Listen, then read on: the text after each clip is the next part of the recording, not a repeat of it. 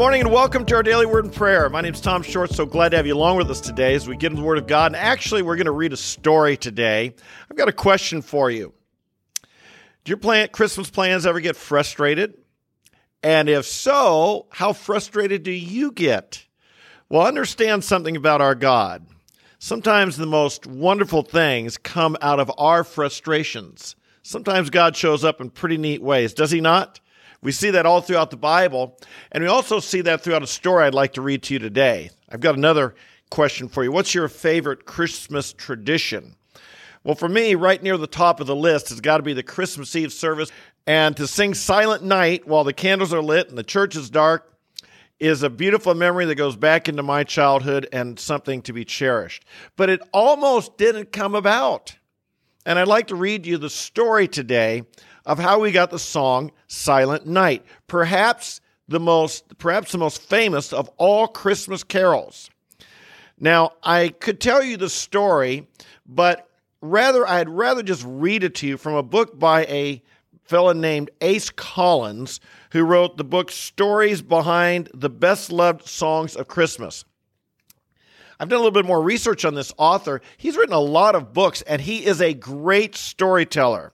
And he's written about a lot of things in our heritage. He's written some novels and some historically accurate stories, like what we'll read right here today.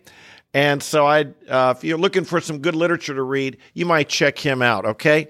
So here I'm going to read a story behind Silent Night. And again, this comes from the book Stories Behind the Best Loved Songs of Christmas by Ace Collins. Here we go.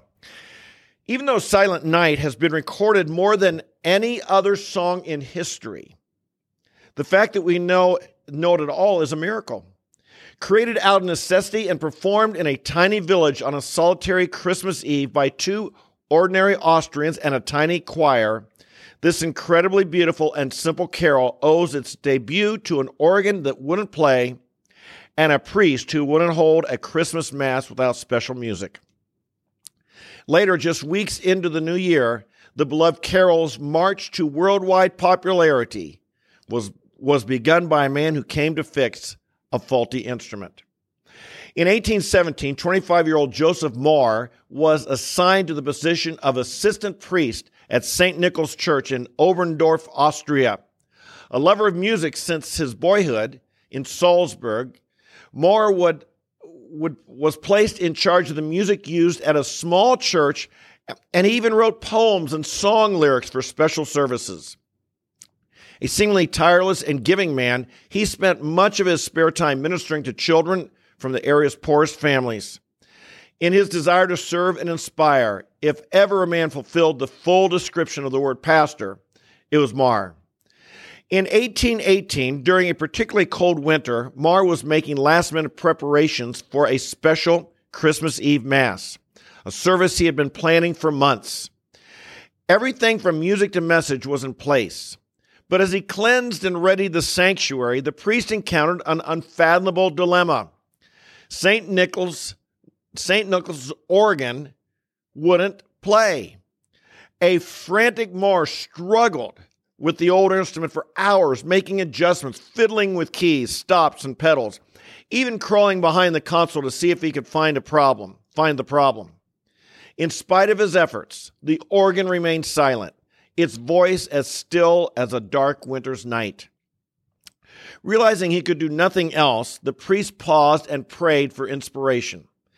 He asked God to show him a way to bring music to his congregation on the year's most meaningful day of worship. Mohr would find the answer to his prayer born from events initiated almost 2 years before St. Nicholas' organ played out. In 1816, while assigned to a church in Mariupol, pardon the pronunciation on that city, Mohr had written a Christmas poem. The 6 unadorned stanzas were inspired on a winter's walk from his grandfather's home to the church. Though he had shared the words with a few friends, the priest never sought to have the work published, nor attempted to come up with a melody to go with his words. When Mohr was transferred to the church in Oberndorf, he had brought the poem along with his few personal possessions. Digging Stille Nacht, Heilige Nacht from his desk, Moore read over the words 2 years later. Up until that moment, the verses hadn't seemed very important to the priest, but as he read them again, it was as if the Lord was tossing him a lifeline of hope. Buoyed by new and unfolding expectations, he shoved the worn paper into his coat pocket and rushed out into the night. Only hours before the Christmas Eve Mass, the priest fought his way through snow-covered streets. On that same evening, 31-year-old schoolteacher Franz Gruber was struggling to stay warm in his drafty apartment over the schoolhouse. Though he had once studied organ with noted teacher George Hardubler, then he now played the instrument only for St. Nicholas's modest services. As he went over notes from one of his lessons, Gruber had been surprised to hear an insistent knock at the door and find Father Moore on the other side. By that time, the priest should have been at the church, preparing for services, not making rounds, visiting old friends and colleagues. After a quick Merry Christmas, the obviously agitated priest pulled the teacher to the apartment's small table and signaled to Gruber to sit down beside him. In a distressed tone, Moeller explained the problem they faced. After he convinced Gruber nothing could be done to fix the organ, Moore showed Franz his poem.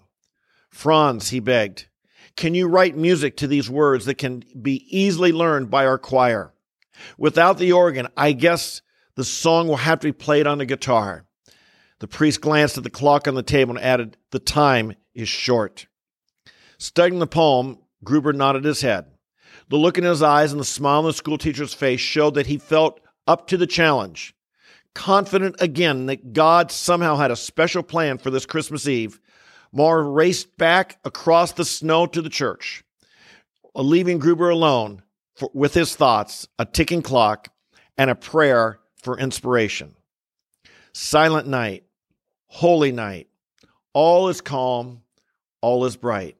Round yon virgin, mother and child, holy infant, so tender and mild, sleep in heavenly peace, sleep in heavenly peace. Silent night, holy night, shepherds quake at the sight.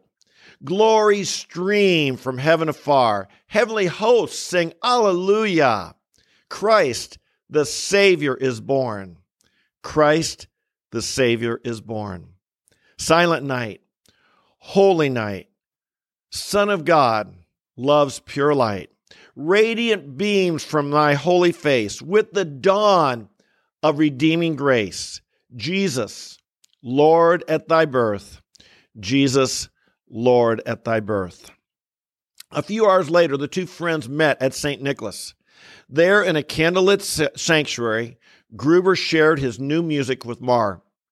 The priest approved, and after learning the guitar chords, rushed it to the choir members, who were waiting for their scheduled rehearsal. What should have taken weeks was accomplished in hours. In the little time they had, Moore and Gruber taught the choir members the four-part harmonies in the last two lines of each verse. Just after midnight, Moore and Gruber stood in front of the main altar and introduced their simple little song. As they sang, they couldn't have guessed that Stille Nacht, Heilige Nacht would be remembered not only the next Christmas in their small village, but almost 200 years later, all around the world. A few weeks later, in the new year, Karl Maharacher, an organ builder and repairman from Ziller Valley, traveled to Oberndorf to fix St. Nicholas's organ. While Karl worked, Moore shared the story of how he and Gruber had used a guitar and an original composition to save the Christmas Eve Mass. He sang the song he considered an answered prayer. Impressed, the repairman jotted down the words and learned the melody. Over the next few years, he went about his profession. He introduced Stille Nacht to many churches and towns.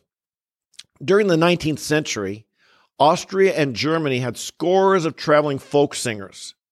Most of the groups were composed of family members who not only sang but worked specialized jobs to earn their keep as they journeyed from town to town. In 1832, the Stosser family, folk singers, appeared in a small community where Macher had recently installed an organ. During their stay, the family of singing glove makers learned Stille Nacht. A few weeks later, at a concert in Leipzig, the Stossers performed the carol in front of a large crowd that had gathered for a fair. Moved by the song's deep spiritual message, King William IV of Prussia requested his nation's cathedral choir sing Stille Nacht at its annual Christmas celebration. Due in part to the king's favor, Stille Nacht stormed across much of Eastern Europe and pressed west to Great Britain. In December of 1839, another Austrian family group, the Rainers, traveled to New York. As part of one of their performances, the family sang Stille Nacht in English for a huge crowd at Trinity Church. It was such a popular number that other local groups began to sing it in churches. By the Civil War, Silent Night had become America's most popular Christmas carol. During the battle between the Union and Confederacy, it was not unusual for hostilities to cease for 4 days, starting on December 25th, with troops from both sides laying down their arms to come together to worship, share gifts, read scripture, and sing Silent Night. As the carol's popularity spread, so did the legends about its origin. At various times, music publishers gave composition credit to Beethoven, Bach, and Handel. It was only when Franz Gruber began a letter-writing campaign to newspapers and publishers, producing a copy of one of the first arrangements, that the true origin of Silent Night was finally recognized. Yet even with the melody's rightful history secured, fanciful stories about the song's lyrics continue to spread. Joseph Moore died penniless in 1848, before being recognized as the carol's writer. Without the priest alive to refute the story, it became generally accepted that the song's lyrics had been written in haste after it was discovered that mice had chewed through the organ's bellows and disabled the instrument, rather than the fact that it was old and simply broke in extremely cold temperatures. Though a wonderful story and still accepted by millions, it is one of fiction much more than fact. By the late 1800s, Silent Night had been translated into more than 20 languages and was a vital part of Christmas celebrations all over the world. And by the 20th century, like the celebration of Christmas itself, Silent Night had moved out of the church and into the mainstream. In 1905, the Haydn Quartet cut the first recording of Silent Night. This first trip up the popular hit parade was just the beginning. Literally thousands of others from around the world would record this simple carol in years to come. By 1960, the carol was recognized as the most recorded song in music history. Despite its popularity, Silent Night remains in most minds what it was written to be: simple, direct ode of praise. Created to make Christmas service more meaningful, the old Austrian carol is as powerful and fresh today as it was on that first Christmas Eve, when it was sung in St. Nicholas Church. An answer to prayer. Few words have better captured the history of the Savior born that silent night. Oh, Father in heaven, we bless you. We thank you again on this Christmas Eve. And I thank you, we'll be singing this song and lighting candles as we sing, even this evening, all over the world.